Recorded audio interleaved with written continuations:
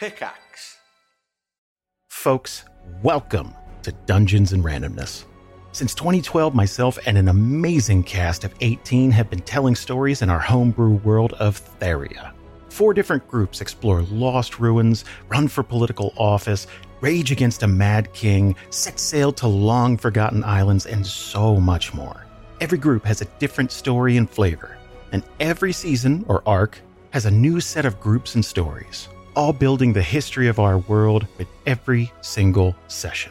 Literally hundreds of hours of stories are waiting for you as part of the Pickaxe Network. Check out Dungeons and Randomness wherever you get your podcasts, and we'll see you around the table. This cognitive strategy leads to good material outcomes at the cost of suffering. So this is a min-max strategy to improve your outward life at the cost of your inner life. It's the person who feels like they're inadequate. So I see this a lot when I work with medical students, where no amount of work that they do is enough. We also see this a lot in content creators. So if y'all have watched a lot of our interviews and stuff with content creators, you'll see that a lot of content creators never feel satisfied. And so if you have like self-loathing as your fuel, it's like a dirty fuel, right? It's not like this green, clean energy. It's like some, scuffed like coal, like dirty pollution generating, but oh man, it's like so sweet and it's so easy and it keeps you going, right?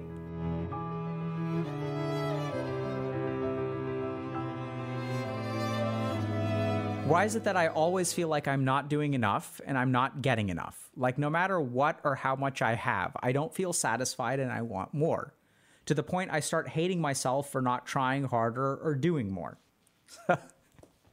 This is tricky.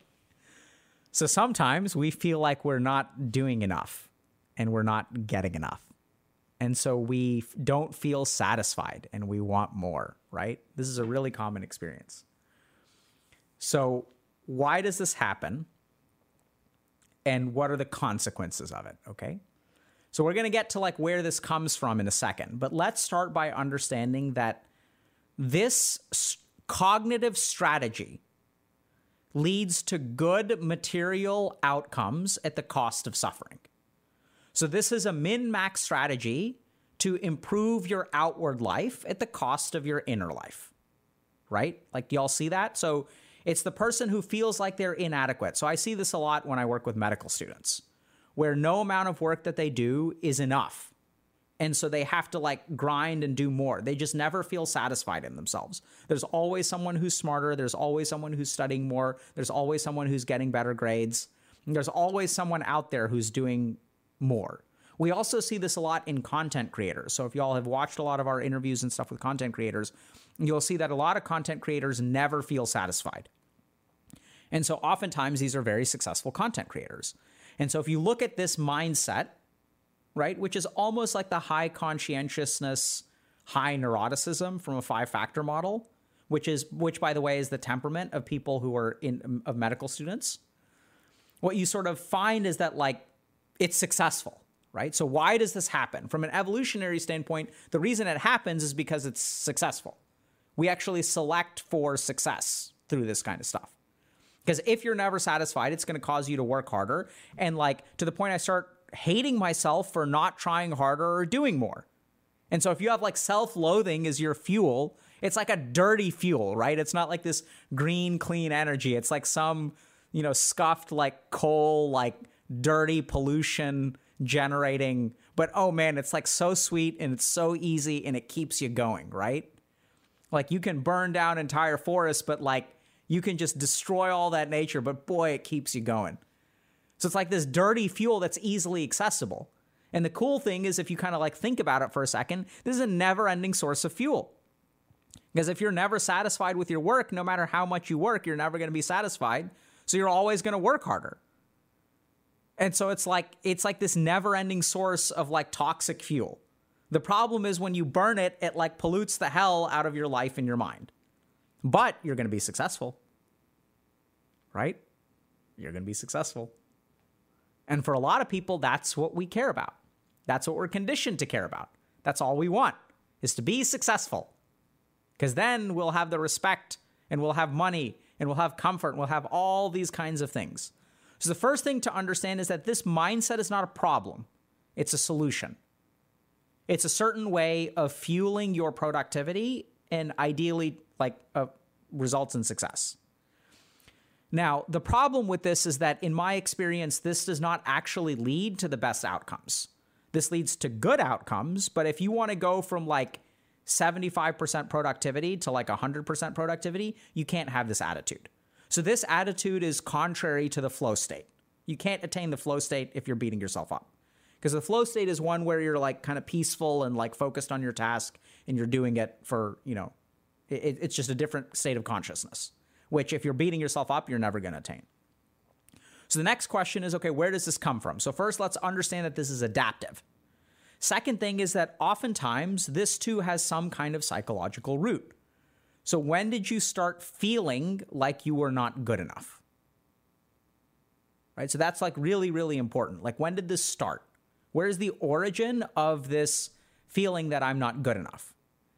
And sometimes I don't know what the ethnicity of this person is or, anything like that. But we see this a lot, not just, I'm going to use a particular diaspora because that's common in the US, but, people from all over the world experience this where you'll have a set of parents who are not really happy with what you do.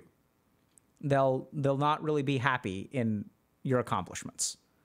All they really care about is that you outperform everyone else. So unless you're number one in the class, that's not really that important. Why can't you be like so-and-so's kid who plays the violin and has an A in math? And so you'll have parents who are very unsatisfied with you. The other really damaging thing about this, which I think is even more insidious, which I don't hear a lot of people talk about, is when you do achieve, what do you get from your parents?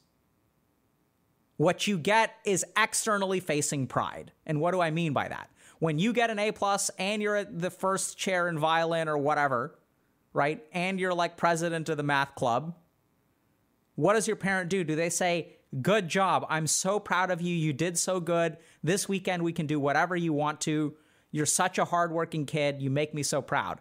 No, that's not what they do. What they do is they talk to their social circle about that.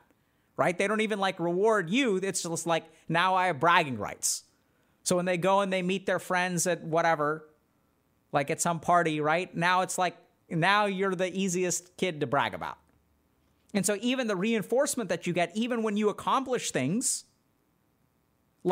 you don't get satisfied. You get that? You don't, your parents aren't good job, I'm so proud of you. Right? It's the positive, you're working so hard for this positivity and you don't even get it from them. You get a little bit. And instead what they do is they turn their pride to the external world and they post about it and they tell their sister who they've always had a competitive relationship with, my boy soon number 999 is A+ in math club president violin thing. Right? That's where they actually put all their pride. They don't put it back into you. And so then you're left feeling unsatisfied. And then this is a core sort of thing where you're conditioned to think that the way to be satisfied is to be number one. But even when you become number one or as you get close to number one, or chances are you're not number one because it's really hard to be number one all the time, you sort of feel emotionally unsatisfied. And then you carry that emotional dissatisfaction with you. And that emotional dissatisfaction with which you carry with you, because it's a wound from a prior emotional experience. You can try to go fix it in the world today, but it's never going to get fixed because it's not, the wound is from before, right? The hunger is from before. And I don't know how to say this, but to be blunt, half the problems that we get into is because we're trying to fix things from our past in our present. We see this all the time in terms of relationships where it's we'll say so-and-so has daddy issues or mommy issues. We even understand that colloquially, we get this. And what does that even mean? It means that my relationship with my parents, my dad or my mom, is somehow something I'm trying to fix in this relationship. And then it sabotages this relationship because this relationship has its own problems. It has nothing to do with mom and dad. And then why do we call it daddy issues or mommy issues? We don't say daddy issues or mommy issues in successful relationships. We say them in unsuccessful relationships. Why didn't the relationship work out? Oh, he had daddy issues. Or he had mommy issues. Or she had daddy issues. That's why the relationship didn't work out. And why didn't it work out? It's because they're trying to they're carrying stuff from the past, which they project onto their current relationship. And so as long as you're trying to fix the past in the present, it ain't going to work. And what you'll end up is like this, which is not feeling satisfied and always wanting more. There's going to be a fundamental sense of dissatisfaction because you can't fix the past in the present. It's just not possible due to physics. Does that make sense? So understand where your dissatisfaction comes from.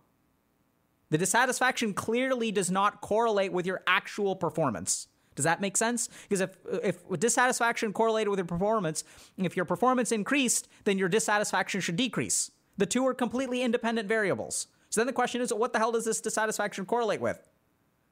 The dissatisfaction correlates with a sense of a lack of self-worth, a lack of forgiveness, a lack of like accepting yourself for where you are, right? It comes from striving, being conditioned to strive and always wanting to do better.